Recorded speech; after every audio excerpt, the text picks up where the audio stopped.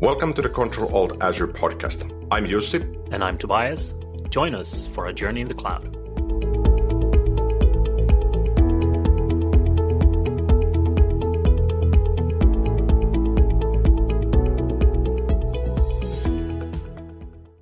Welcome to another episode of Control Alt Azure. Again, I'm here with Jussi Roine. What is up? Hello, nice to be here again. I think this is episode 16 that we're doing now. Oh yeah, it's time flies. One episode every week, and we're already at 16. Time flies when having fun. So what's up for me? So I think I mentioned this perhaps 10 episodes ago. I started going to the gym, like not go and do something, but focus on when I'm going, what I'm doing there, and what results do I want to get by spending 55 minutes at the gym 3 times a week. So I do about 3 hours a week plus warm-up on top of this. And I started doing that in late October 2019. And now it's about 3-4 months later. And I set myself 3 goals. And yesterday I went to the gym. I meet with my PT, my personal trainer, once a week. And that's the heaviest training that we do because he likes to push me to the limits. And I did 2 personal records during the same day. And those 2 records were 2 out of 3 in my total list of goals.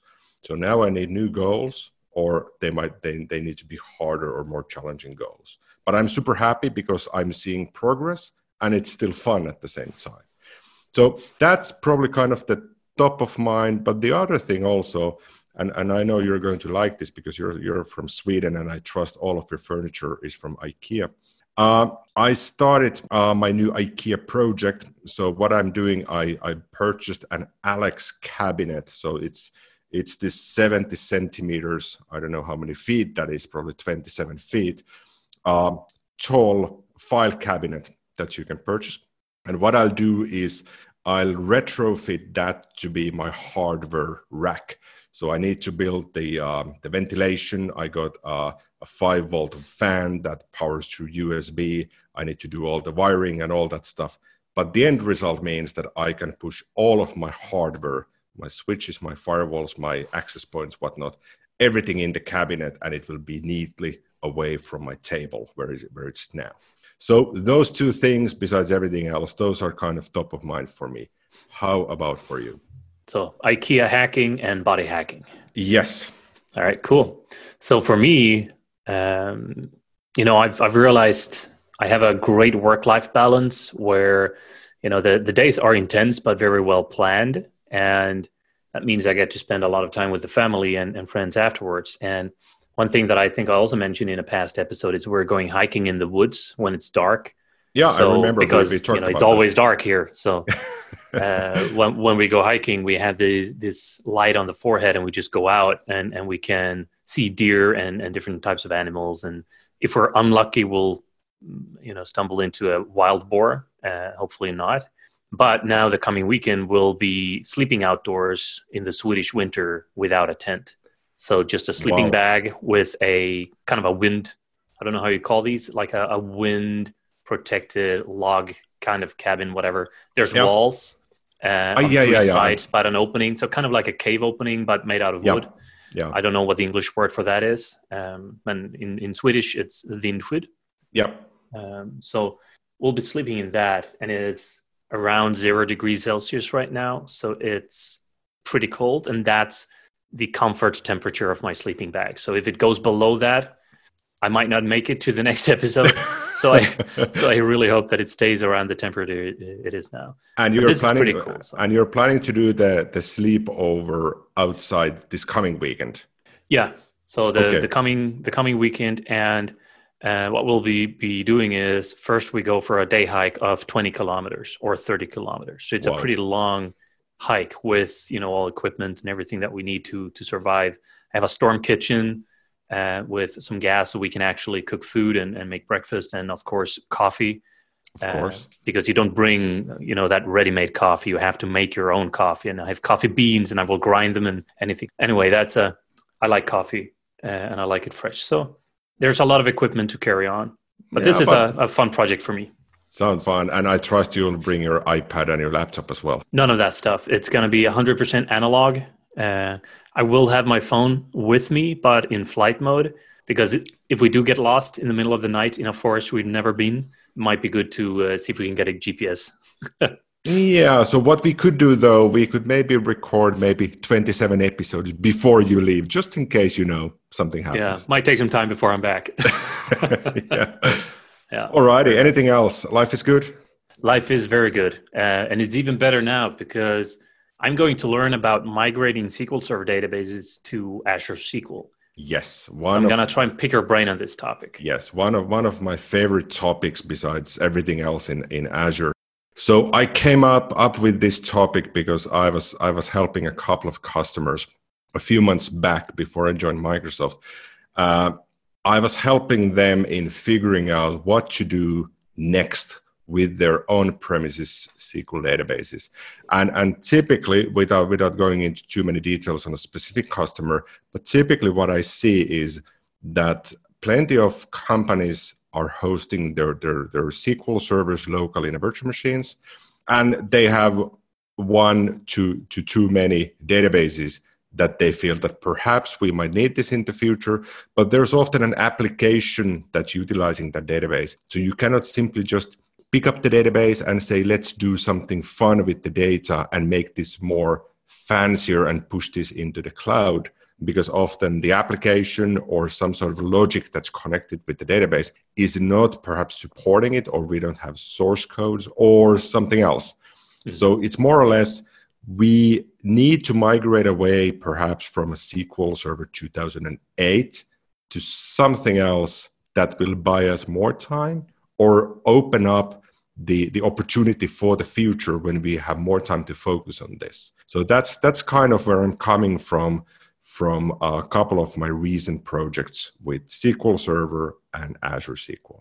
And when you run SQL Server, what do you usually see people run them on? You mentioned you run them on virtual machines, and I've seen this, and I've also done this a lot in my past days. How do you see people run SQL servers today? What's the options for specifically a SQL server? Where can you put it? It's been at least 3 years since I last had a meaningful, deep discussion with somebody about running SQL Server on bare metal as opposed to in a virtual machine. So nowadays with SQL Server, you can run that in a Docker container on top of Linux and of course on top of Windows. So by far running SQL on a Windows-based VM on Hyper-V or VMware, that's the thing. That's the traditional approach. And unless there's an urgent need to do something else, then by all means do something else. But the de facto standard and all guidance points to Windows Server, maybe 2016, might even be 2019, with a fairly recent version of SQL Server. So I'm delighted that I don't have to witness too many SQL 2008s anymore. But 2012, 2014, 2016, those are the ones that I see most often. And on a rare occasion, of course, SQL 2019 as well. So I would say virtual machine and SQL, they go hand in hand now. Right. So you mentioned also running SQL Server on Docker. And I remember when this was announced way back when, but I didn't really have any chance to explore or work with that. Do you have any experience with what it's like? So is it putting like the database files on a storage, and then the Docker container is the operating environment for the database engine, if you will? It more or less is like this. So when they announced the Docker support, they also announced the Linux support. So what I did first, I spun up an Ubuntu VM locally in one of my servers. And I went through the whole installation and setup for having SQL Server run. It took a while because there's plenty of packages you need to add and plenty of things to configure and use, as we say in Finnish, you use a knife to wiggle your way through things that seem problematic. And once I got that up and running, I think it took me like 2 evenings just to configure the base things. Then I essentially had nothing. I had a Linux with shell open and a service, a daemon service running. And then I would go back to SQL Management Studio and would connect with that Linux-based thing, and it would look exactly the same as a Windows SQL Server. Right. So in that sense, I couldn't find a huge benefit unless, of course, I invested more in Linux. But for Docker, I didn't go through the installation. I had a quick peek at the installation. Okay, it looks more or less the same. So I can recite that from memory, but that's more like being a PowerPoint consultant. I can tell how it should be, but I couldn't do it by heart. Right. Oh, that's fair enough.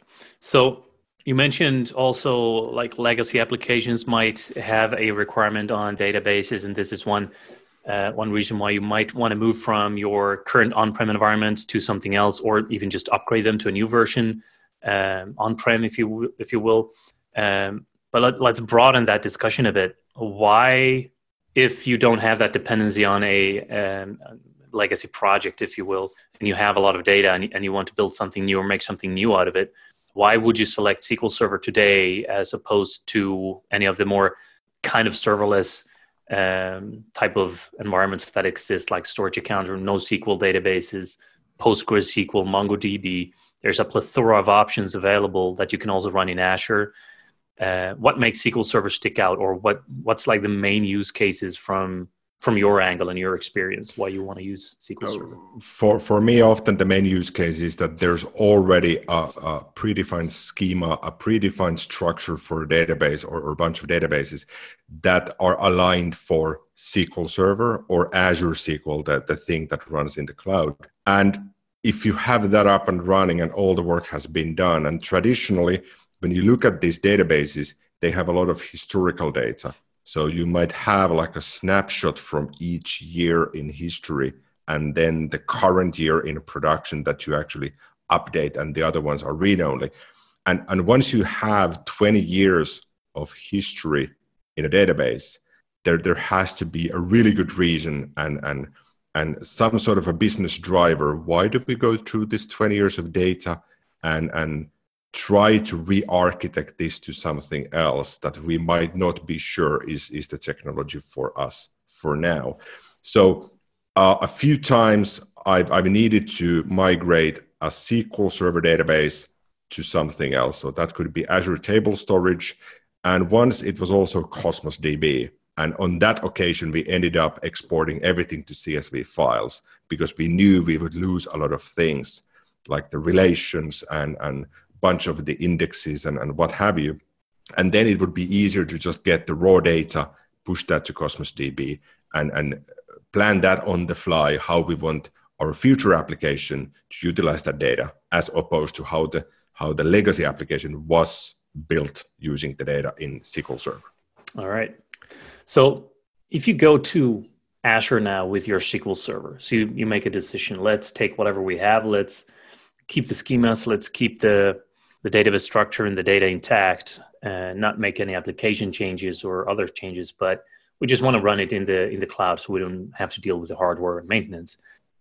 What kind of tiers are available? Because as with all the services in Azure, you have different tiers. You can select different pricing models or hosting models. And when it comes to Azure SQL, what options do you have? So for Azure SQL, traditionally, you've had this transaction-based service tier, so DTU-based service tiers. And the DTU is a unit that tries to mimic and follow a physical characteristic of a real SQL server running on bare metal. So the more DTUs you have, the more performance you have. But this simulates a real world database workload, but not a specific workload. So if you know you have a specific workload that we're analyzing this sort of data, then you need to measure what sort of DTU level is suitable for you, because the pricing differs based on how many DTUs you have. So there's two models. There's the DTU model, and then there's the vCore model. So the vCore, virtual core, is based on the number of virtual CPU cores you get at your disposal. And the DTU is more of a platform as a service, that whatever you do, you don't really care about the CPU cores in that sense, but you know that your application exposes this sort of utilization against the database. So I might want to do 20 DTUs or 50 or 10, And depending on that, you can also scale that in real time, meaning that on Saturdays we switch to 10, and then on Monday when everybody's back at the office, we switch to 50 because we need more, as opposed to the vCore. So to make this a little bit more complex, the vCore model is then divided in service tiers and compute tiers. So service tiers have a general purpose tier, a business critical tier, and hyperscale tier. And the compute tiers have a provisioned compute where you pay per hour. So that this is as close to a traditional VM that you can have. So vCore model with compute means with the provisioned compute, it means that I want to have this sort of a VM running my thing. And vCore model with compute tier using serverless compute is auto-scaling. So that's more closely aligned to Azure Functions or App Service, where you say, I'm running this sort of thing, it just needs to scale, and I pay per second. So there is the serverless option even for SQL Server in the cloud now. Yes. So Microsoft manages everything for you. You still get access with SQL Server Management Studio or other tools and APIs, but you don't really care about what sort of vCore or what sort of CPU cores we have. And if you don't really know if you want the provisioned compute or serverless compute, you also have the service tier. So that would be the general purpose, business critical, and hyperscale. And the GP, the general purpose, is I have a bunch of databases, I need to run these, so let's go with GP. Business critical, as the name suggests, is this is critical, it needs to run. And hyperscale is more aligned on I've got this 57 terabyte database and the backups need to be lightning quick and I need amazing performance. Let's go with hyperscale then. Right. So hyperscale is a lot of data, better backups, things like that. It's just generally a higher performance, or what is behind the name hyperscale?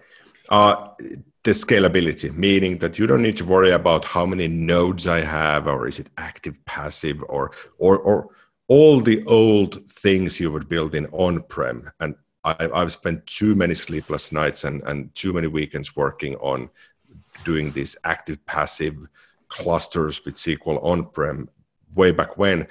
And to maybe make this a little bit more complex still is that both with the DTU-based service tiers, which are available in Basic, Standard, and Premium, and the vCore model, which was available in service tiers, the GP, Business Critical, and Hyperscale, and compute tiers as provisioned or serverless. So a bunch of options to choose from. So these are then divided into what sort of way, what sort of service are you planning on running. So you have a single database that's available in DTU as well as in vCore. So this is the easiest one, and I always start with this. I provision a single database, and I will set the lowest DTU available because that won't cost me much. And then when I start pushing data to the database in the cloud, I then see that, okay, my DTUs are hitting the limitation. I can scale it. If it's a vCore model, then initially with the vCore, I might go with the general purpose or with the serverless if I know I'm going to scale. So single database, that's the easiest. The next one is elastic pools, meaning that you have a bunch of databases, let's say 10, but you don't want to individually manage those because they might, at times, they might require more DTUs or more performant vCores, and at times they do nothing. So with the elastic pools, you cluster together a bunch of databases, and if one database is not doing anything, it can free up the capacity from the whole pool to other databases in the same pool. So you kind of share the capacity between your 10 or what have you databases. And for elastic pools, you can define DTU or vCore, but you cannot have both. So once you select one, that's where you will stay with that instance. All right. So that's a lot of options. It's a lot of options. And back when I started in Azure SQL, we only had the DTU one, and it was available in Basic, Standard, and Premium. That was super easy. And so then how do you make a decision today when when I listen to this, I realize I have all the options in the world. How do I know what option fits my purpose? This can be answered with the best answer ever. It It depends. depends. It Yeah. depends, yes, and case closed. But in all honesty, I started my tests often with the DTU model because typically that is it costs me less to test things. And one of the things that I always have in the back of my head is that when I visit a customer, we might have a full day workshop and we eventually come to a conclusion that, okay, let's start the migration of this 27 gigabyte database. And that will take about 7 hours. And then we'll see how it went, the whole migration. And we start that migration at 4 o'clock in the afternoon because everybody stops working at 4 p.m. in Finland so that we can join the traffic.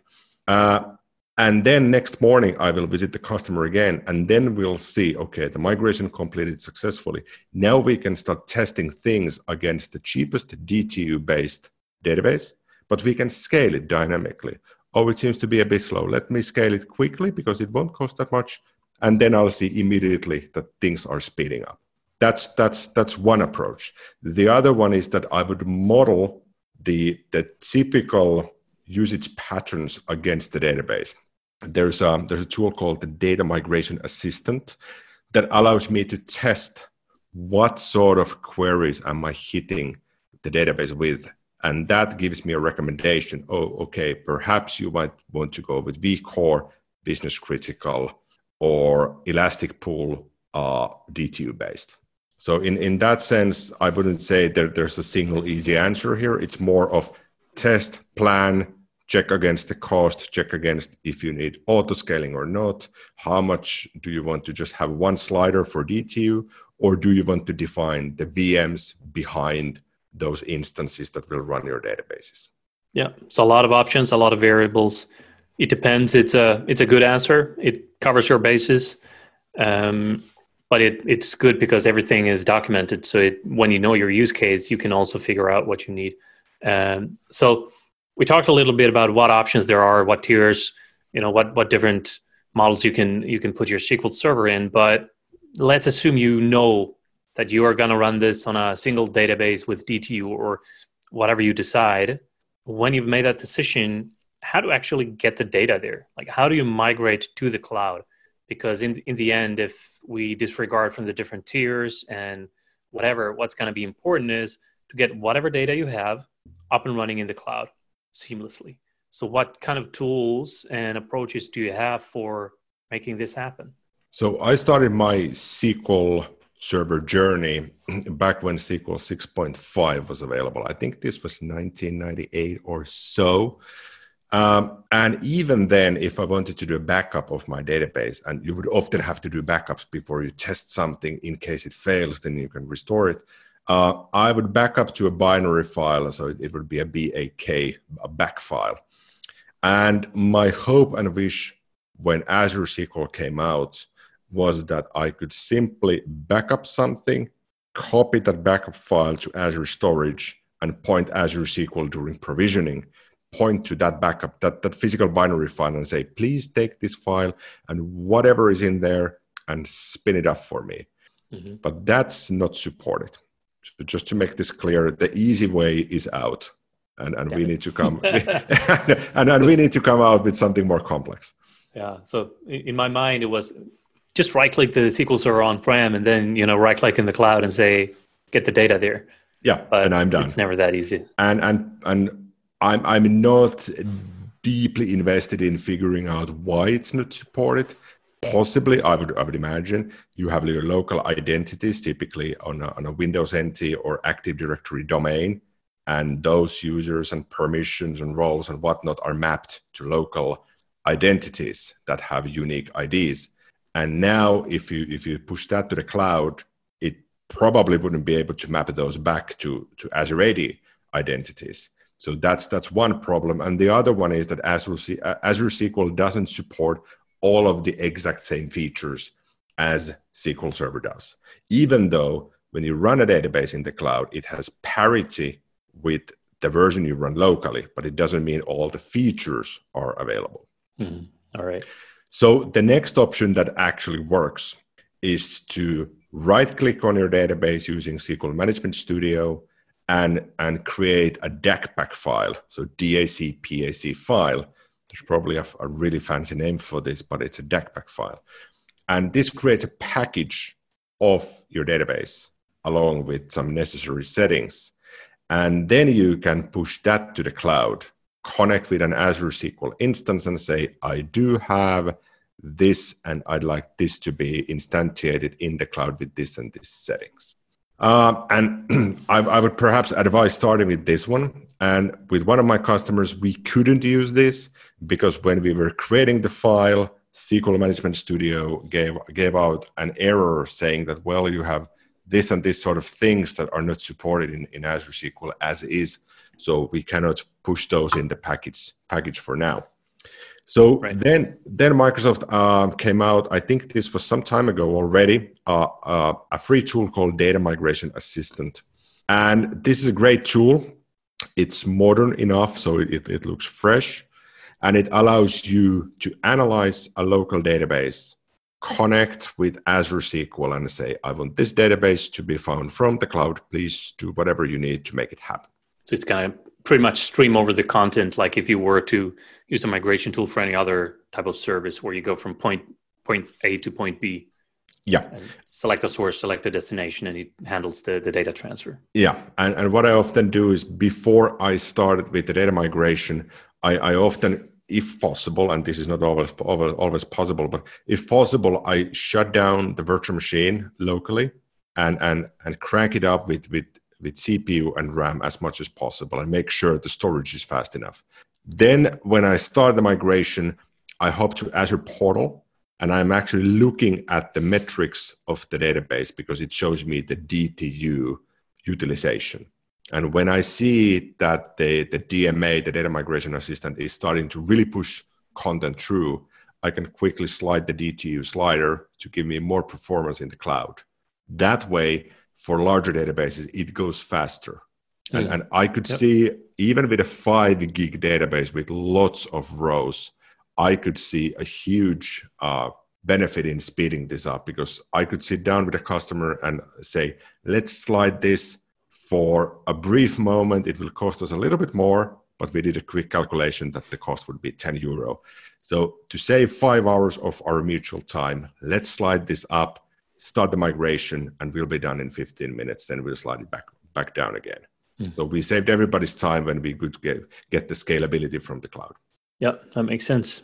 Yeah. So sometimes when you run DMA, it might complain that, oh, you have this sort of clustered index with this and this setting. So this is not supported. Perhaps consider dropping those. But obviously, since you're moving a source database, you don't want to mess with anything in there in case it might break with your delete application. Whatever doesn't. Yeah. This doesn't migrate. Just delete it. Okay. Yeah. Just drop the rows. Drop that table, we don't need that anymore. And this is often a problem with stored procedures, or if there's some sort of custom functions that might not be supported in the cloud. So the next option is to just leave the data and bring the structure. So you can export the schema of the database to a script. And then you connect using SQL Management Studio, you connect with Azure SQL, you rerun the script, and it provisions the database for you. But then again, it's empty. But if you only need to get the structure, then getting the script is the easiest way. All right, fair enough. And one more. And I do realize there's plenty of options, but that's why I like it, because SQL Server has been around for so long that there's always an option if something is not working out. The last option is the traditional one, and I still seem to be using this a couple of times a year when I do migrations, is I'll replicate. So on the local SQL Server, you need to have the replication engine installed. It's often installed by default, but in case it isn't, you need to install that first. And this gives you the replication engine, and it gives you a couple of different ways. You can do a snapshot, you can do transactional migration and a replication, and I think there was one more that I failed to recall now. And with this, what you'll do is you're actually advertising your database locally that I am replicating this database. Whatever happens in the source database, I will replicate it to this database. And then that replica can be pushed to a destination SQL database, and that can be an Azure SQL one.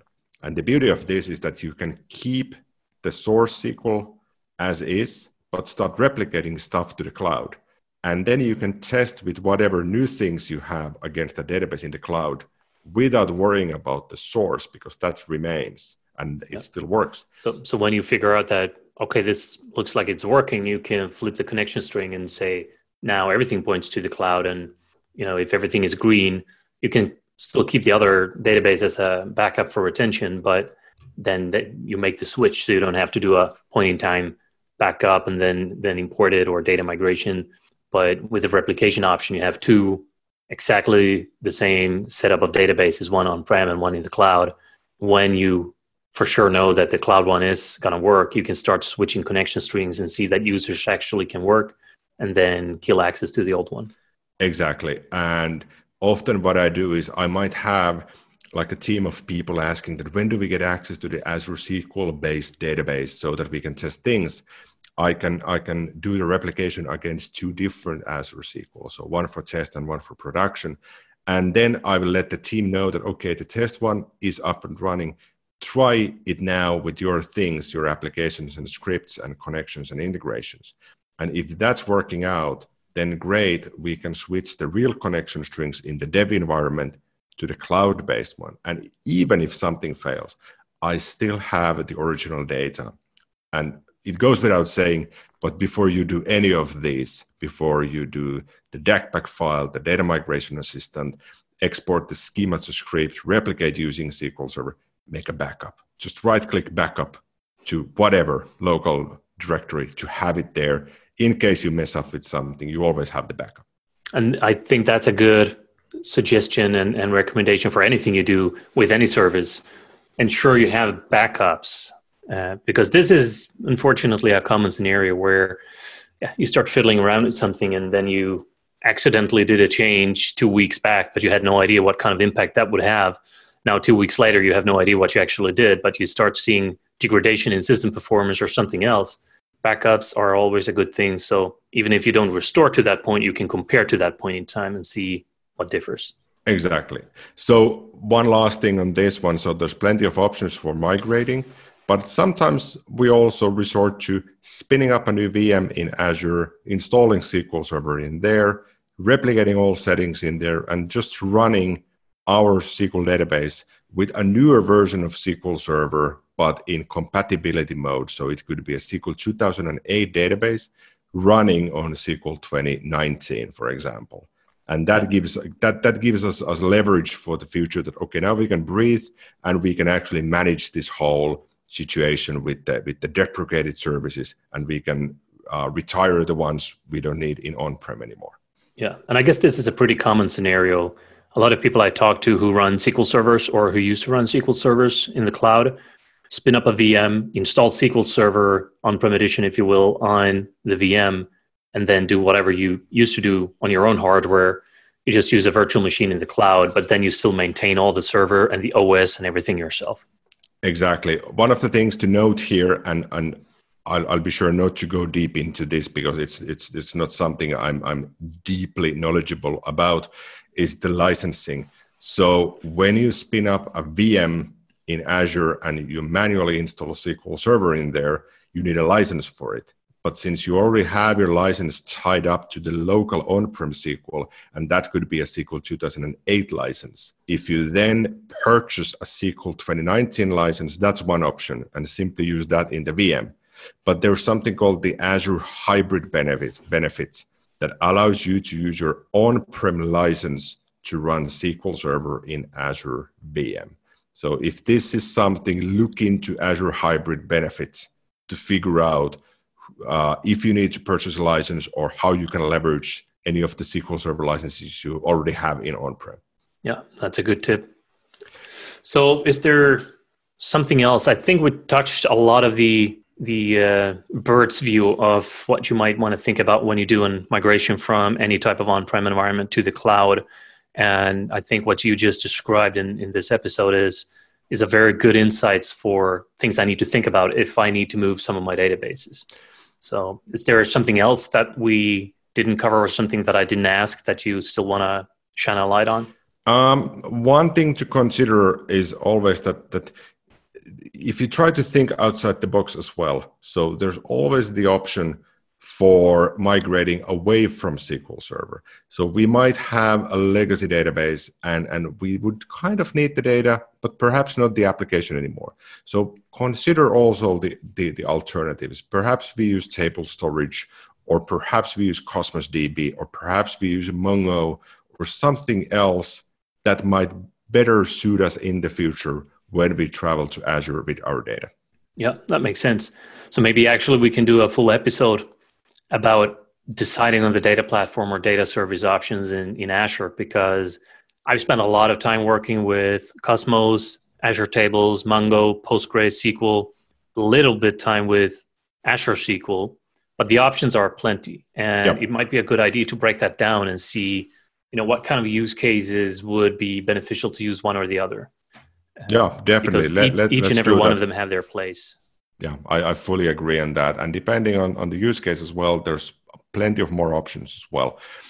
So we went through Azure SQL or SQL Server migration to Azure SQL, different options, different licenses, and things to consider. And last but definitely not least, we need to learn a bit more Swedish and Finnish. So what's the word of the day in Swedish? So in Swedish, it's actually, I have two words that are the opposites of one another. And one is svinvarmt, and the other one is svinkallt, where varmt means hot and kallt means cold. Svin, which you put in front, means pig. So this is a very strange thing. When you say it's really hot, you say svinvarmt. It's pig hot. I don't know why. We just do that. When it's really cold, you say svinkallt. So it's pig cold.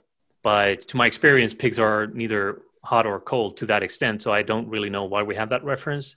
We do, though. Bit of a funny thing. But if you hear someone running around saying, oh man, it's svinkallt, they just mean that, wow, it's really cold right now. So when I go hiking in the woods, like I mentioned in the start of the show, and I'm sleeping without a tent in my, under bare sky, I might be screaming, now it's actually svinkallt, because it's probably going to be freezing. So svinkallt is the thing that it's super bloody cold. And svinvarmt is the one, it's really hot. So that doesn't happen that often in the Nordics, that it's too hot. Exactly. Yeah. Alrighty. So the Finnish word of the day. This is one I didn't know exists, so I wanted to raise this up here. So the Finnish word is lauluviiva. And this is two words. Laulu means a song or somebody singing or performing a song. And viiva is a line, any sort of line. And when you combine this, lauluviiva, it becomes a piece of tape, a scotch tape on the floor that you use in kindergarten. So when a kid needs to sing, they might get anxiety in singing in front of the audience, let's say a Christmas party or something. So they put this piece of tape on the floor, ask the kids to position yourself next to the line. And it's affectionately called lauluviiva. And apparently this helps to kind of win the anxiety and actually enjoy performing. Wow, that's interesting. So lauluviiva is the word. So if I ever have stage fright, if I'm speaking or something like this, I put a bit of duct tape on the floor, and this is my invisible barrier for any external threats hitting me, right? Yeah, it kind of positions you in the world. Everything is good. I'll just stand next to the line here and all will be good. All right. I like this attitude. This is cool. Yeah. All righty. So this was fun talking about Azure SQL and SQL migration. So thank you for this, and until next time. See you then.